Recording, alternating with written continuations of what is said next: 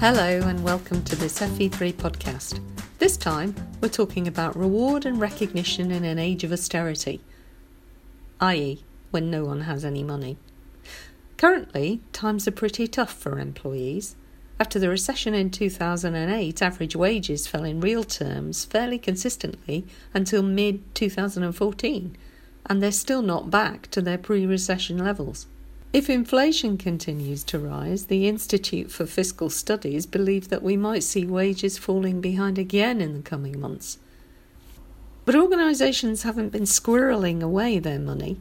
Profitability for UK companies has risen by less than 2% over the past 10 years. So possibly as a result of this, many organisations are looking to motivate and retain their employees without using financial rewards. The subject of motivation is a bit of a black box that management scholars have been trying to illuminate for the past 5 decades. In the past, of course, money was the answer. There's no doubt that money does motivate. The issue is that rewards are often a bit of a shot in the dark.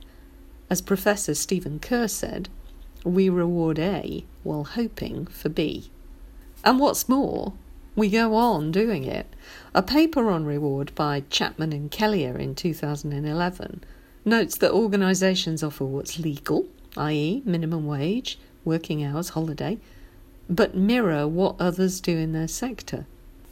So given that organisations work to the same legal framework and do just what everyone else in the sector is doing, what happens is the same rewards get offered over and over. Same old, same old. This lack of innovation is likely to be detrimental to a workforce which has changed dramatically over the past 30 years. However, one visitor to our recent mindstretch is hoping to achieve something rather different with his organisation's reward and recognition scheme as part of a new approach to developing HR policy.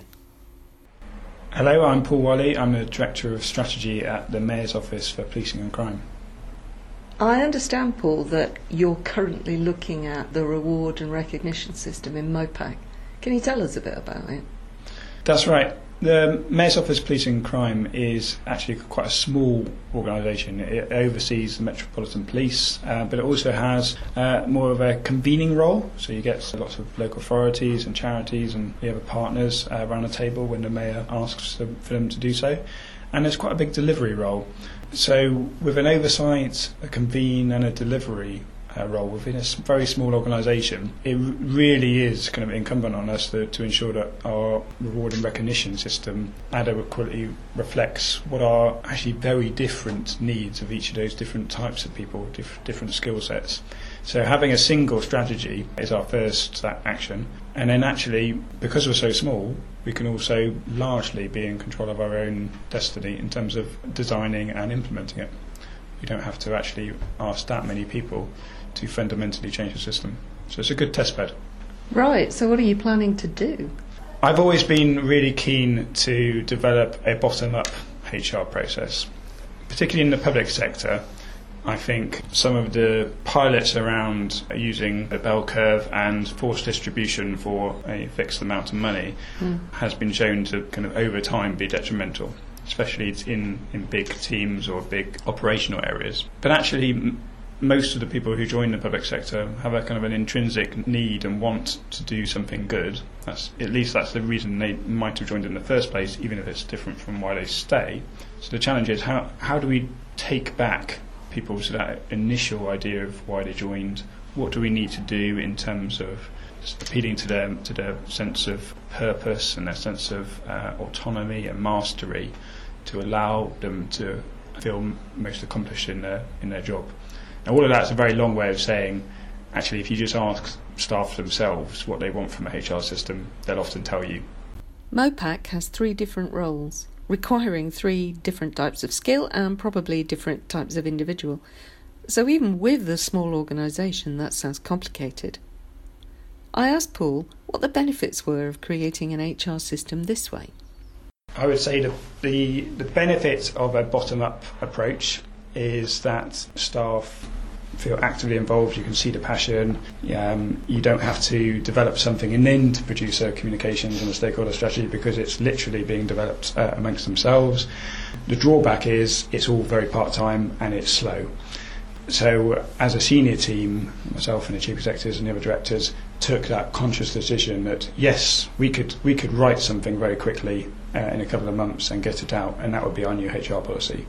But actually it will work far better if it's bottom up, and the quid pro quo is that we have to wait for some of those things to come to fruition. The UK public sector hasn't had a significant, keeping pace with inflation pay rise in 10 years. I asked Paul, did anyone simply ask for a rise? So the simple answer is yes, absolutely, of course. As the public sector and many private sector organisations have suffered from years of stagnation, it is important to look at what else we can do in that pay envelope.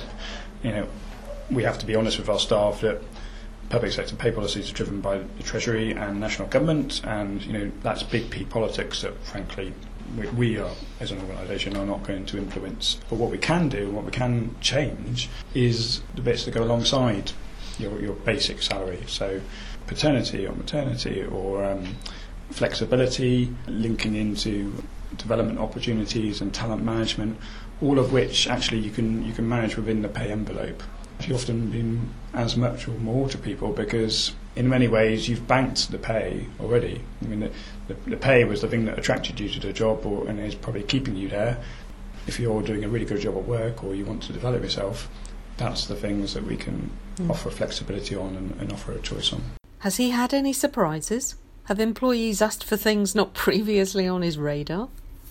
Not yet, but I think that's partly because I'm just genuinely interested in this field, and so I've read quite a lot about it, and so the things that we're seeing are kind of variations of what other organisations have done, so it's kind of a bit of a pick and mix. I would say though, it's not what I would have chosen had I sat down for a week and just wrote it myself. My previous job, I was Director of Immigration Enforcement, and I kind of instituted big ceremonial presentations and kind of family and friends because for the operational world, it's important to do that. For here, it's more of a policy oversight body, and so the types of activity that are coming through are just very different to what I would have designed. And it's not a bad thing. It's not. I hope it's showing that we're allowing our staff to do their own thing rather than impose something. It will be interesting to see if MOPAC's approach to reward and recognition yields results in terms of retention and productivity. The literature's current favourite theory is about intrinsic and extrinsic motivation. Intrinsic motivation is where people do something because they get satisfaction from doing it. Extrinsic motivation is where satisfaction comes from the consequences of doing it, not the activity. Most often, this is about either avoiding punishment or getting a specific reward. And it's easy to see why management is eager to cultivate intrinsic motivation. It could cost them less for a start. But it's complicated to apply it to the real world, to a real workforce. Because, let's face it, most jobs have enjoyable bits, which promote intrinsic motivation, and they have dull bits, which may need some encouragement, like an extrinsic reward. Perhaps the thing to take out of the literature is that, as Paul says, people want different things, and if you ask them, they'll tell you what this something is. However, this does require some flexibility from the organisation, and not every organisation will have that flexibility. But in the final analysis, intrinsic motivation has been shown over lots of studies and meta-studies to be a moderate to strong predictor of performance, and that's regardless of incentives. Which leads me to think that rather than stressing about the incentives, we should be perhaps developing jobs that people can enjoy. That sounds to me like a good start. Until next time, thanks for listening.